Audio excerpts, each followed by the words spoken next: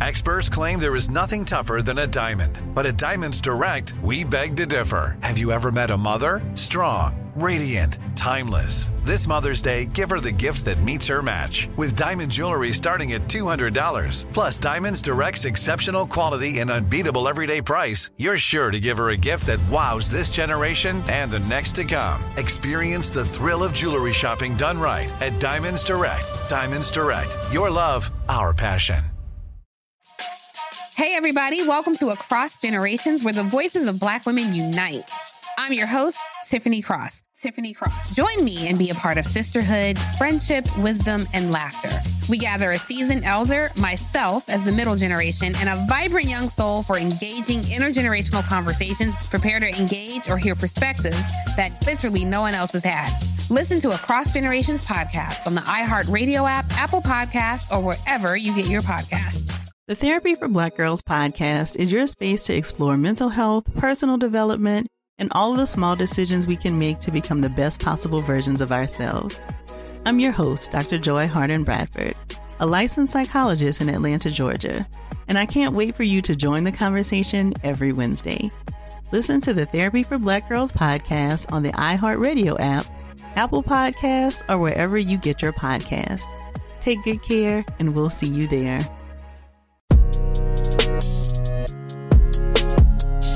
The new documentary, Invisible Portraits, starts from a place of deep pain. The portraits are of Black women in America. The documentary overturns centuries of hateful stereotypes and introduces us to a group of extraordinary modern Black women. Our guest on this edition of the Carlos Watson Show podcast is director and producer Oge Egbuonu.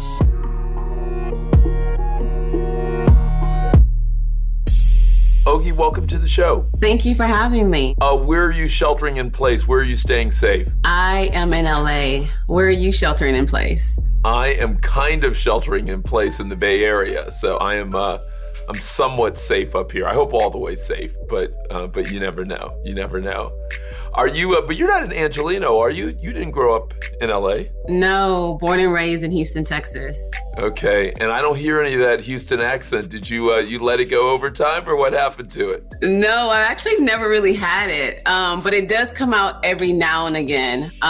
People tell me that as I'm speaking to them, sometimes they may just hear like a y'all or something like that, but I never really had the Southern accent. I wish I did, though. You know, there is something about Houston. I know it's the fourth largest city or whatever it is right now, but Houston is just making so many interesting people these days. Like, I feel like whether we're talking about political figures, whether we're talking about singers, filmmakers, basketball players, there's something going on in Houston. Was it like that when you were coming up? Was Houston as dynamic and active and filled with talented people? Yeah, I think when I was growing up, it was very much so still filled with that. But I think that we were in our gestation phase. And so now we're actually in full bloom. So you got the Megan Thee Stallions, you got the Travis Scotts, you got the Ogies. And it's our time now. So, you know, it's pretty exciting. I love that. You didn't even put Queen Bey in there, but I love that she and she was iconic while we were in our gestation phase. Like, she was someone that we all looked up to. So, like, I mean, when you hear Houston, you automatically think of her. So I felt like that was a given. Interesting. And then, so how did you leave Houston? What took you out of Texas? At the time, it was work. I was working for a retail company that I had been with for about 4 years, and they wanted to move me to a different location, and I got them to move me to LA. And I moved to LA, and I was with the company for about 6 months out in LA, and then I eventually quit. Because I did fully realize at the time that my values were my values were not in alignment with this company. And so it became very apparent living here in LA, the morals and the values of this particular company. And so at the young, tender age of 27, I decided to quit. And you quit like righteously? You quit with like scared out of your mind? Like you quit, like, how did you quit? I think it was a mixture of all of it. It was a mixture of me knowing that I couldn't continue to do life, not standing in my truth and living in my truth. And so that's what propelled me to quit. And so when I quit, I was absolutely terrified. I'm 27. I'm in a new state. I really have no friends, no family here. I didn't know anyone. And it was actually quite challenging for me. I went through a mild phase of depression at the time, about 3 months of depression, because I just couldn't realize like what was going to come out of this. And at the time, I just was so confused and I felt kind of lost. But a friend introduced me to yoga. I had never heard of it at the time. And I went to a yoga class, and the first yoga class I went to, I absolutely hated it. I was like, this is not for me. This is very mechanical, not into it. And then about 2 weeks later, another friend was like, come with me to yoga. And I was like, what is up with everyone wanting to do yoga out here? Like, no, I'm not into it. And she was like, but this yoga is so different. You'll love it.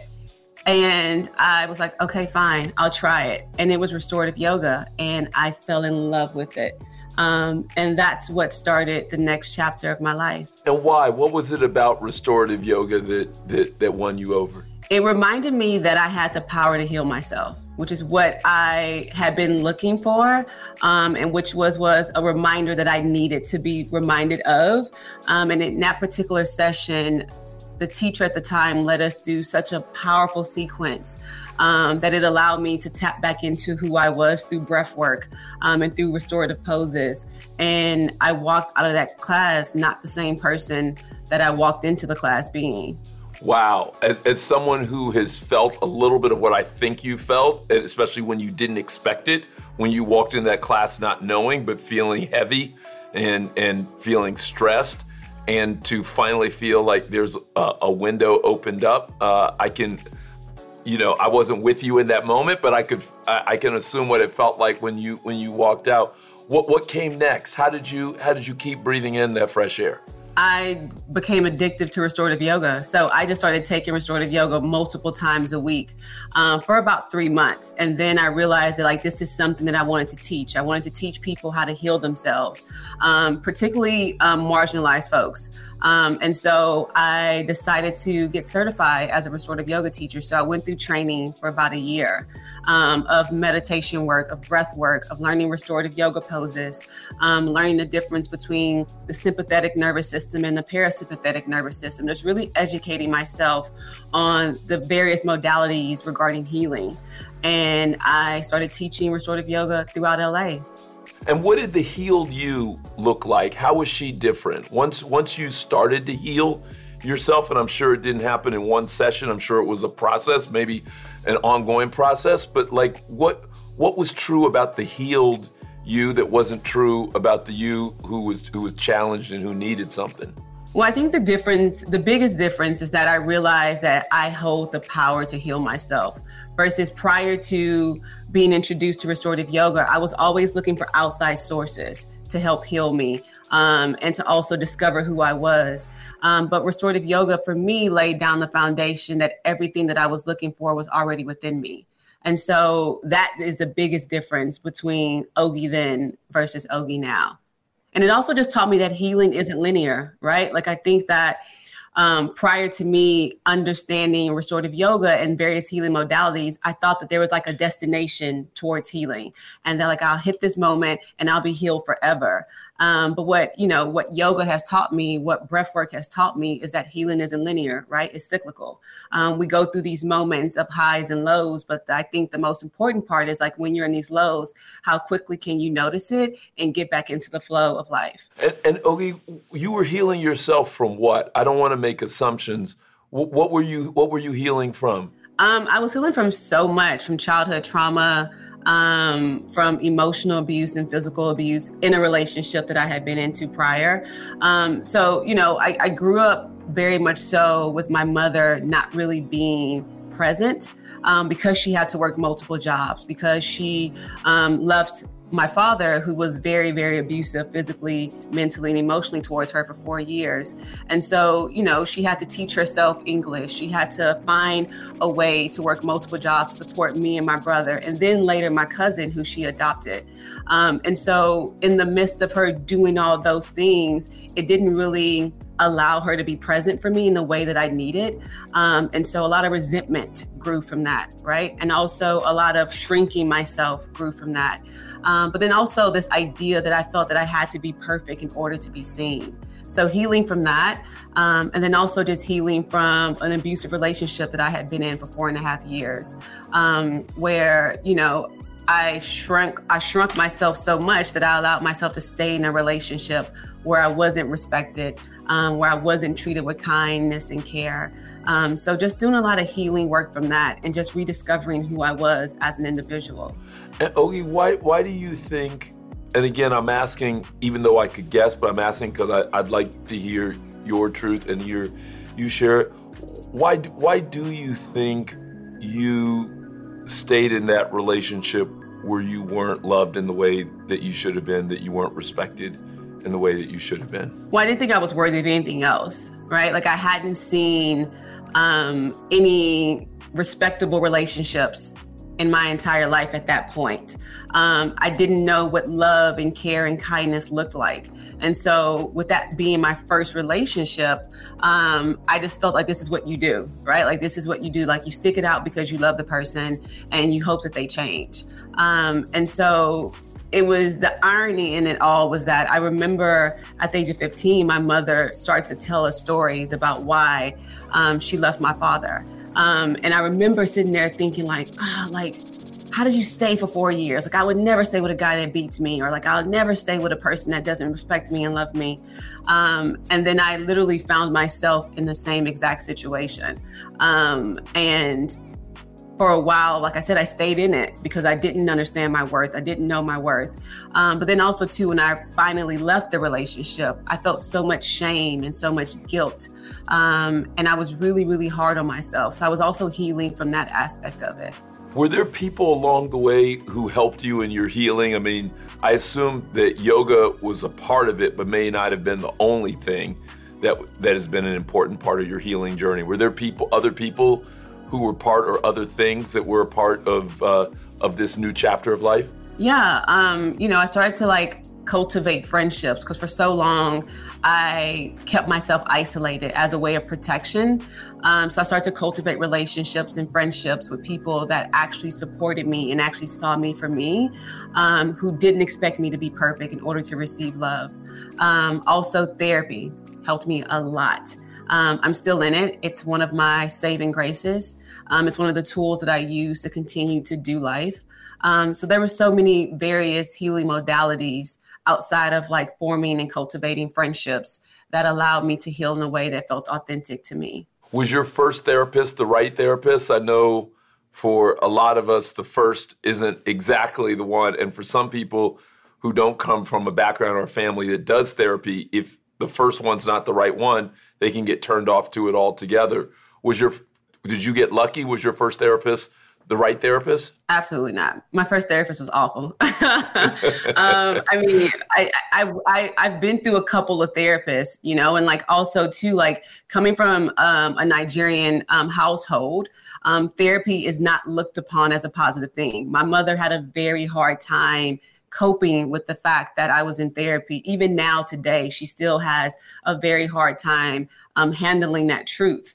And so it was challenging to really continue to try to heal myself in that modality. I've been through probably 6 therapists to find the one that I have now, who I think is the perfect fit for me right now. And I think, a few of them were just absolutely wrong, but then a few of them also took me to the limit that they could take me. And then I realized that I needed someone else to further my journey of healing, which is okay, right? But the person that I have now is absolutely incredible. They see me for who I am, and they offer me tools that I need in this moment. So I'm deeply, deeply grateful for their guidance.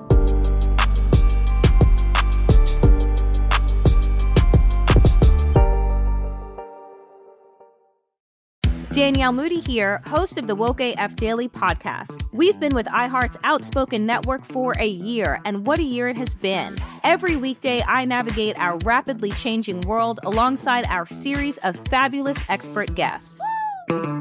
As we head deeper into 2024 and yet another life-changing election cycle, Woke AF Daily is here to keep you sane and woke. Woke not just to the latest headlines, but also to the collective power we all have. Woke to the need to build community with those around us. Woke to how to avoid burnout, and woke to the ways we can all find joy in the madness. Make Woke AF Daily with Danielle Moody your podcast destination for 2024 election news and analysis. And tune in to hear the ways I am working to stay grounded amidst it all. Listen to Woke AF Daily Season 5 on the iHeartRadio app, Apple Podcasts, or wherever you get your podcasts. I'm Tamika D. Mallory. And it's your boy, my son, the General. And we are your hosts of TMI. New year, new name, new energy, but same old us. And catch us every Wednesday on the Black Effect Network, breaking down social and civil rights issues, pop culture, and politics in hopes of pushing our culture forward to make the world a better place for generations to come. But that's not all. We will also have special guests to add their thoughts on the topics, as well as break down different political issues with local activists in their community. If you like to be informed and to expand your thoughts, listen to TMI on the Black Effect Podcast Network, iHeartRadio app, Apple Podcasts, or wherever you get your podcasts. That's right. I'm Elliot Connie, and this is Family Therapy. My best hopes, I guess, identify the life that I want and work towards it. I never seen a man take care of my mother the way she needed to be taken care of. I get the impression that you don't feel like you've done everything right as a father. Is that true? That's true, and I'm not offended by that. Thank you for going through those things, and thank you for overcoming them. Wow. Thank God for deliverance. Every time I have one of our sessions be positive. It just keeps me going. I feel like my focus is redirected in a different aspect of my life now. So, how'd we do today? We did good. The Black Effect presents Family Therapy. Listen now on the Black Effect Podcast Network, iHeartRadio app, Apple Podcasts, or wherever you get your podcasts.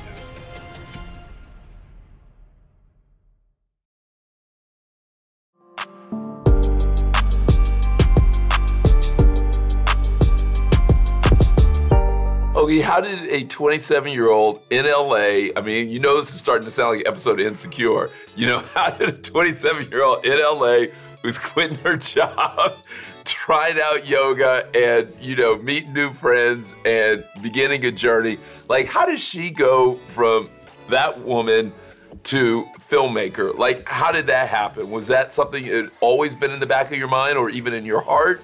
Was that something new? Where did that come from?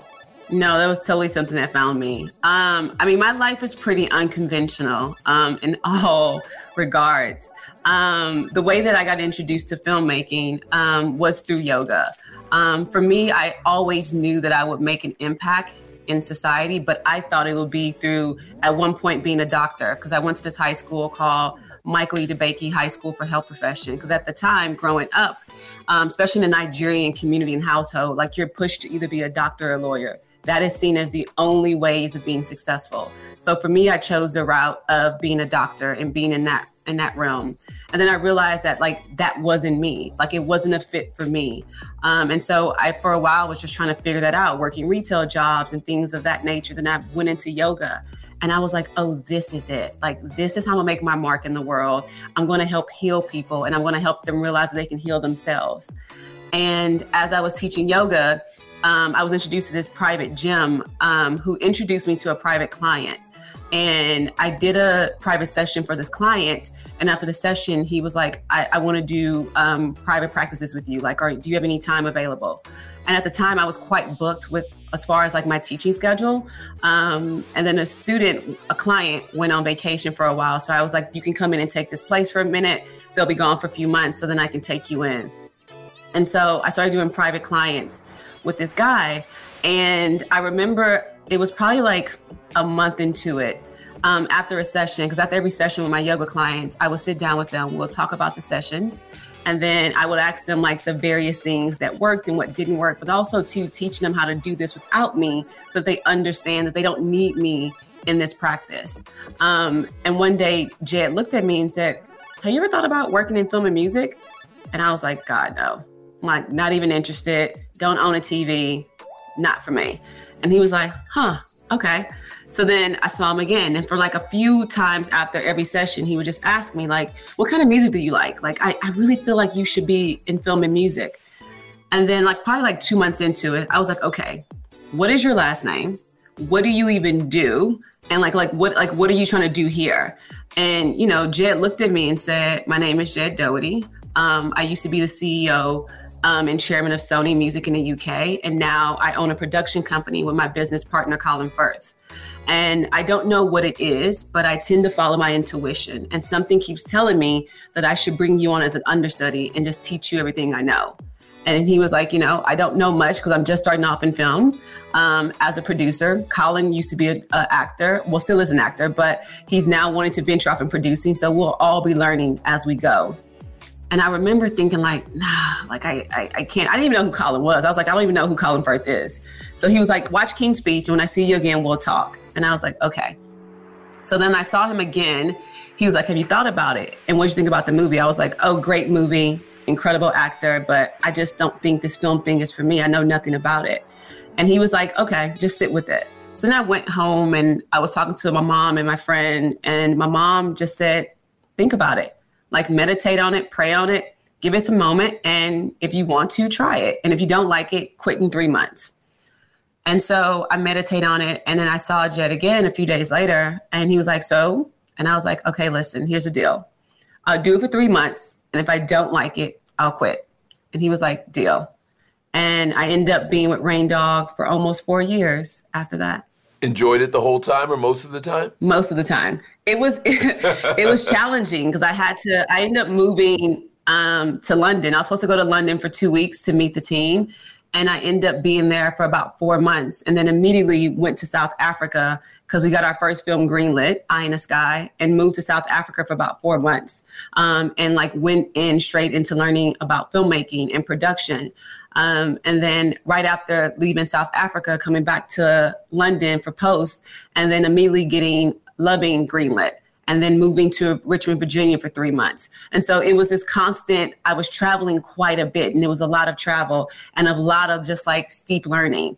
So there was moments where it was quite enjoyable, but then there was also moments where it was quite difficult. And what were you doing, Oge, for these films? What were you doing on the films? Everything from creative development, like when we were like doing creative notes on it, to associate producing, to helping to produce our films. And so for people who have no idea what any of that means because they've never been near Hollywood, that means what?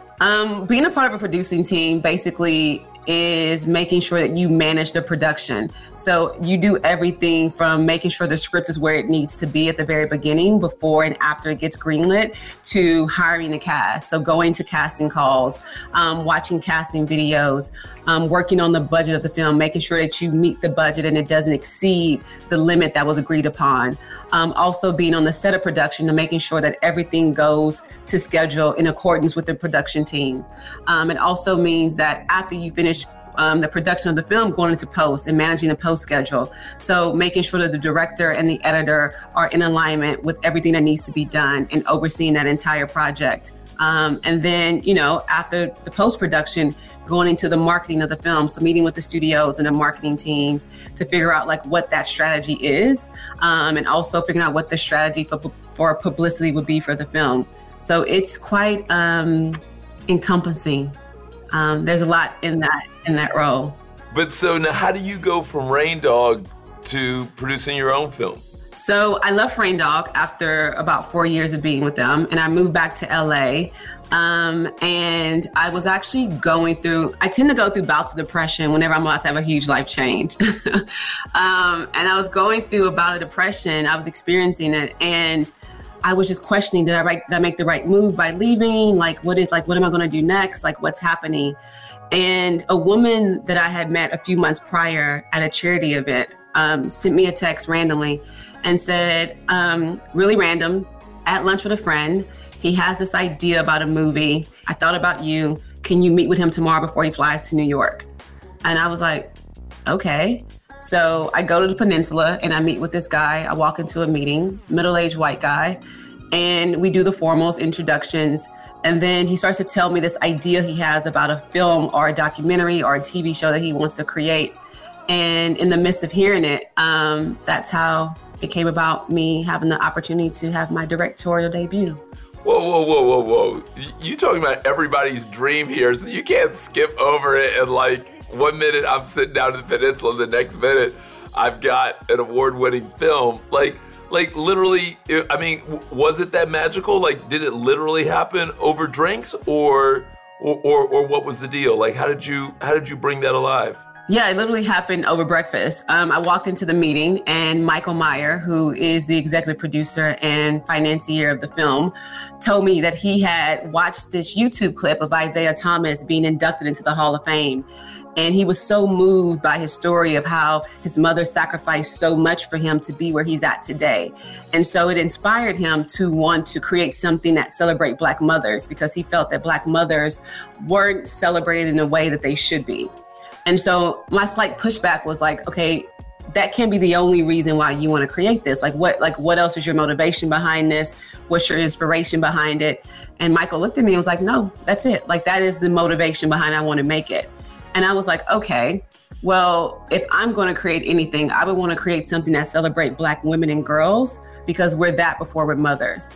And so Michael was like, okay, if you can go and create a pitch, and if I like it, I'll fully fund it. But in my head, I'm still thinking, oh, he wants me to produce it because he's only known me and he knows my history as a producer, not a director. And so I go and I start to do a little bit of research and I create this pitch. And then I meet up with him about a week later and I pitched the idea of what I wanted to create. And I was like, we can hire a director, we can hire a whole entire team, but this is the vision of what I want to do. And Michael looked at me and goes, well, I want you to make it. And I was like, what? And he was like, I want you to go and direct it. Like, you created the vision. This is your pitch. I believe in you. I will fully fund it. I want you to go make it. And I remember initially being like, this guy has to be crazy. Like, I can't do this. I was like, let me think about it. And, I reached out to a few friends because I was like, I don't think I can do this. Like, this is insane. Like, I've never directed before. Not only have I never directed before, the subject matter was so huge that I didn't want to do a disservice to it. And, my friends encouraged me. They were like, girl, what? Like, of course you can do this. Like, this is your calling. Like, you got this. We will fully support you in any way we can, but you're going to tell the story. And so I remember going back to Michael and being like, okay, I'll do it. And he was like, all right, how much do you need? I'll fully fund it. And that is how it started. And why do you think he believed in you? Like, and I don't want you to be modest in this, because I think other people can learn from your success and from your story here. Like what do you think worked? Because you know how deeply so many people want something like this to happen, whether they're in the film industry or another industry, and it doesn't happen. What do you think he saw? What do you think happened that allowed you to win him over? That's really hard for me to say. I think he just saw that I am an authentic person, right? And that if I commit myself to doing something, I'm going to do the best job I can possibly do. I think he very much so believed in the possibility of me and what I had to contribute to this subject matter. And I think that he wanted to see this come to fruition, and he felt that I was the right person to do that. And so, he literally believed in me. I think that's the only thing I can really say, because I'm not Michael. Like I've never asked him that question, so I don't know the answer to that. But all I can say is I think that he saw the possibility in me and he believed in that and wanted to invest in that. And that's really important. It's 100% important. Now, I understand that you had at least one famous friend who helped turn the tide and help persuade you to grab this opportunity. Will you tell that story? Who was that? And what did she say that helped persuade you to go for this? That famous friend. I think you're talking about Halle Berry. Yeah, Halle is an incredible friend and mentor. And she was one of the first people that I went to when the opportunity presented itself to me. And when I felt that I couldn't do it. And, Hallie just encouraged me. She was like, you can do this. Like, this is your time. Like, what better person to tell this story than you?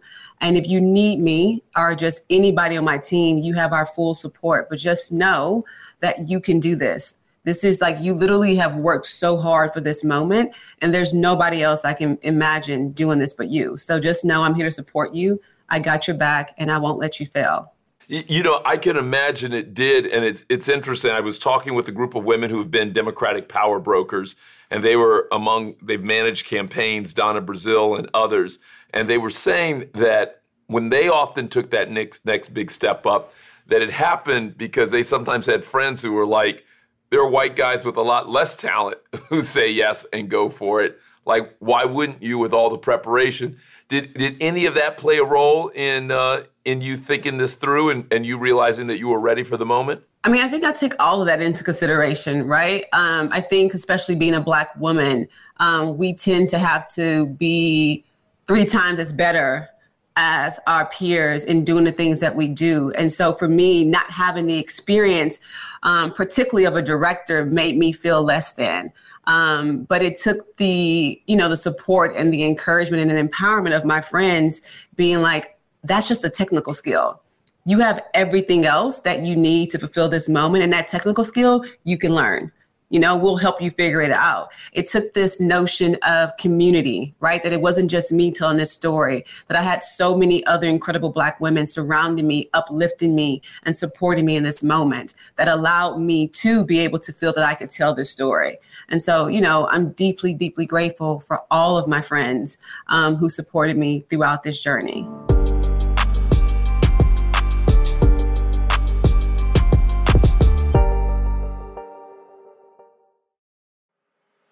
I'm Elliot Connie, and this is Family Therapy. My best hopes, I guess, identify the life that I want and work towards it. I never seen a man take care of my mother the way she needed to be taken care of. I get the impression that you don't feel like you've done everything right as a father. Is that true? That's true, and I'm not offended by that. Thank you for going through those things, and thank you for overcoming them. Wow. Thank God for deliverance. Every time I have one of our sessions be positive. It just keeps me going. I feel like my focus is redirected in a different aspect of my life now. So, how'd we do today? We did good. The Black Effect presents Family Therapy. Listen now on the Black Effect Podcast Network, iHeartRadio app, Apple Podcasts, or wherever you get your podcasts. I'm Tamika D. Mallory. And it's your boy, my son, the General. And we are your hosts of TMI. New year, new name, new energy, but same old us. Oh, yeah. And catch us every Wednesday on the Black Effect Network, breaking down social and civil rights issues, pop culture, and politics, in hopes of pushing our culture forward to make the world a better place for generations to come. But that's not all. We will also have special guests to add their thoughts on the topics, as well as break down different political issues with local activists in their community. If you like to be informed and to expand your thoughts, listen to TMI on the Black Effect Podcast Network, iHeartRadio app, Apple Podcasts, or wherever you get your podcasts. That's right. Danielle Moody here, host of the Woke AF Daily podcast. We've been with iHeart's Outspoken Network for a year, and what a year it has been. Every weekday, I navigate our rapidly changing world alongside our series of fabulous expert guests. As we head deeper into 2024 and yet another life-changing election cycle, Woke AF Daily is here to keep you sane and woke. Woke not just to the latest headlines, but also to the collective power we all have. Woke to the need to build community with those around us. Woke to how to avoid burnout, and woke to the ways we can all find joy in the madness.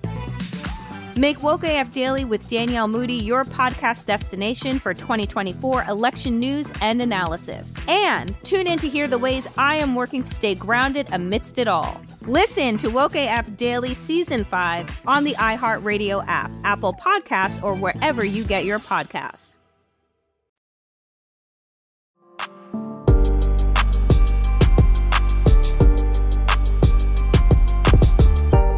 tell me about the film. For those who haven't seen it yet, it's a gorgeous film. Do you mind giving people maybe a little bit of an overview of the film? Yeah, so the film is called Invisible Portraits, and the film is about the Black woman's history in America.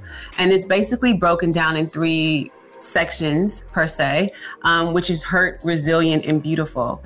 And the way that I went about creating those as the lens to tell the story is that when I was doing the research phase of the film, I had a random idea to just reach out to every Black man I know. I had my friends do it as well. So we reached out to every Black man that we know. And I said, just ask this question. If you can describe the Black woman in 3 words, what would it be? And so we got back 100 responses, and I wrote down every single response on this big white sheet of paper. And so if I got angry 15 times, I wrote it down 15 times. If I got beautiful 25 times, I wrote it down 25 times. And throughout the research phase of this project, which was about 9 months, 6 days a week, 14-hour days, I remember just going back to this sheet being like, why did I even do this? Like, this makes no sense. And then a month later, I'm looking at this sheet again, and these 3 words kept popping out to me, which was hurt, resilient, and beautiful. And so I was like, oh, let me try to tell the story of our experience through these 3 words. The beginning of the documentary, we start off with the hurt section, and it's about exploring hurt from a 3-dimensional lens of Black women. So physical hurt, mental hurt, and emotional hurt. And so with the physical hurt, it's everything from a medical apartheid against Black women's bodies to rape culture on Black women's bodies. And then we go into the mental aspect of the hurt. The mental hurt, which is the labeling of Black women. So everything from the welfare queen to the mammy to the angry Black woman. And then we go into the emotional aspect of the hurt. So once you've been physically hurt in this manner and you've been mentally hurt, like how do you then begin to see yourself as a Black woman? How do you then begin to relate to other Black women and society as a whole?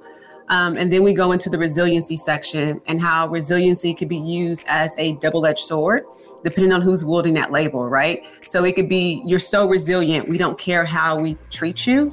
But it could also be, I have no choice but to persevere and be resilient. So we explore the 2 lenses of that particular word.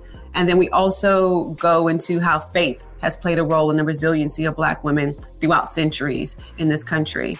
And then we end the documentary on the beauty aspect of Black women, the physical beauty of Black women, and then just also all the beautiful contributions that Black women have made and continue to make to our society. So everything from the arts to the culture to poetry to literature, we just celebrate the resiliency and the beauty of Black women and girls. Oge, what stays with you now that you had this opportunity? Because it's a rare opportunity in life to get to study and learn and create and probably talk to all the people you did, to view all the footage you did. If you were to think about the 1 or 2 most interesting things that you took away from this or most impactful things, maybe for you, what stands out? What did you take away from doing this film?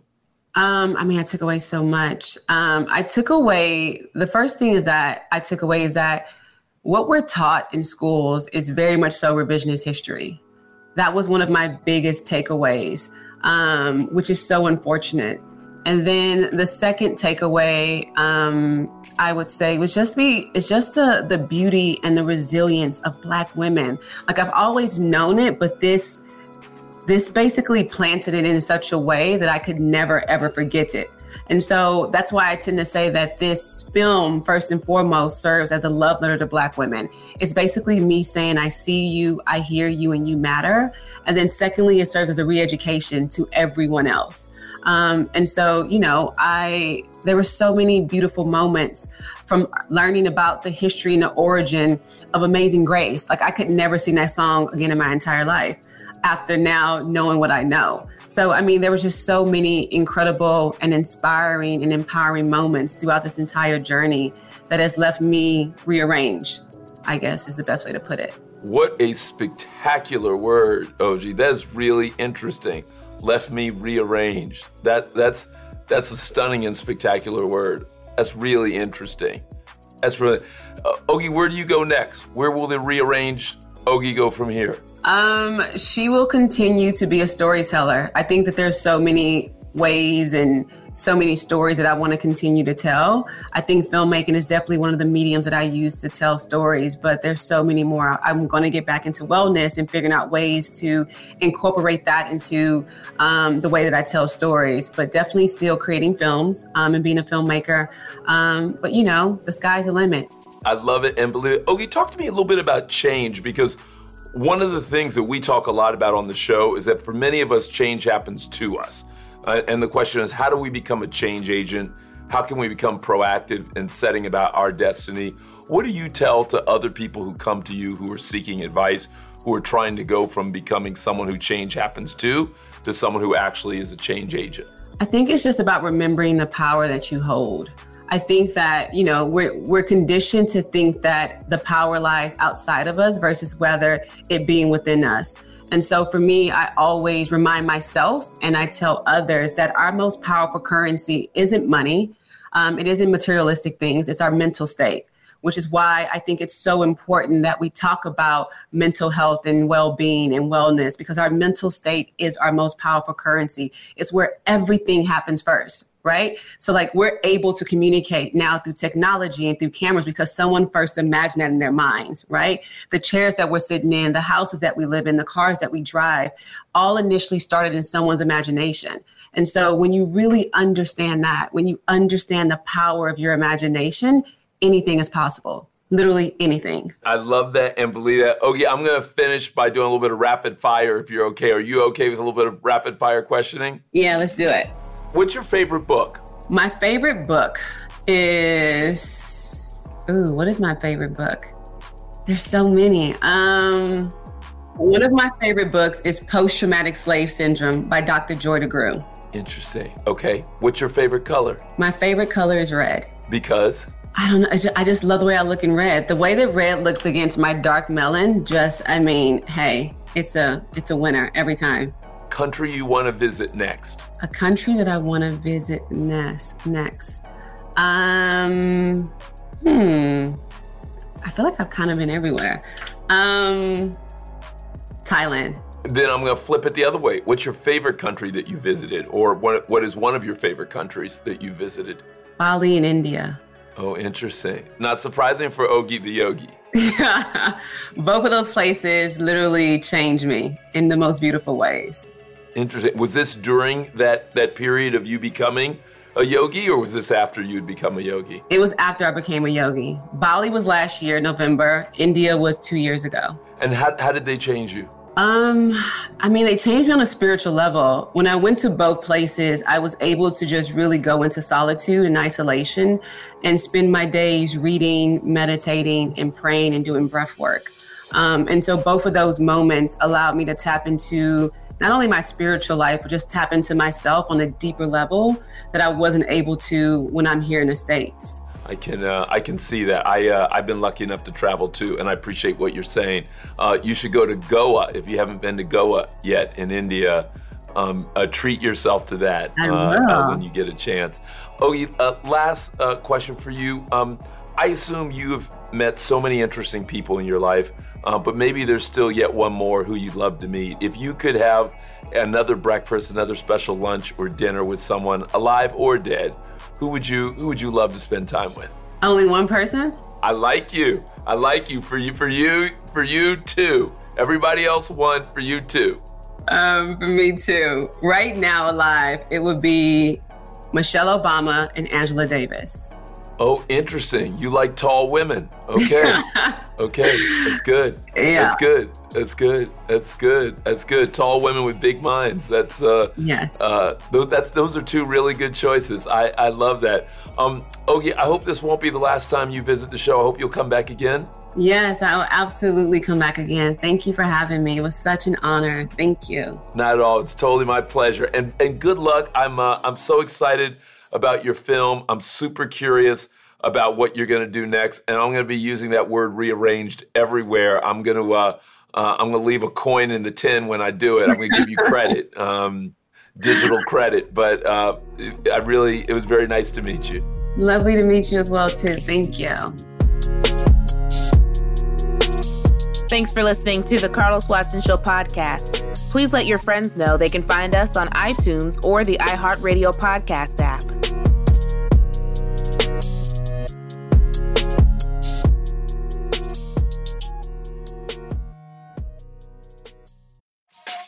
Hey, everybody. Welcome to Across Generations, where the voices of Black women unite. I'm your host, Tiffany Cross. Join me and be a part of sisterhood, friendship, wisdom, and laughter. We gather a seasoned elder, myself as the middle generation, and a vibrant young soul for engaging intergenerational conversations. Prepare to engage or hear perspectives that literally no one else has had. Listen to Across Generations podcast on the iHeartRadio app, Apple Podcasts, or wherever you get your podcasts. The Therapy for Black Girls podcast is your space to explore mental health, personal development, and all of the small decisions we can make to become the best possible versions of ourselves. I'm your host, Dr. Joy Harden Bradford, a licensed psychologist in Atlanta, Georgia, and I can't wait for you to join the conversation every Wednesday.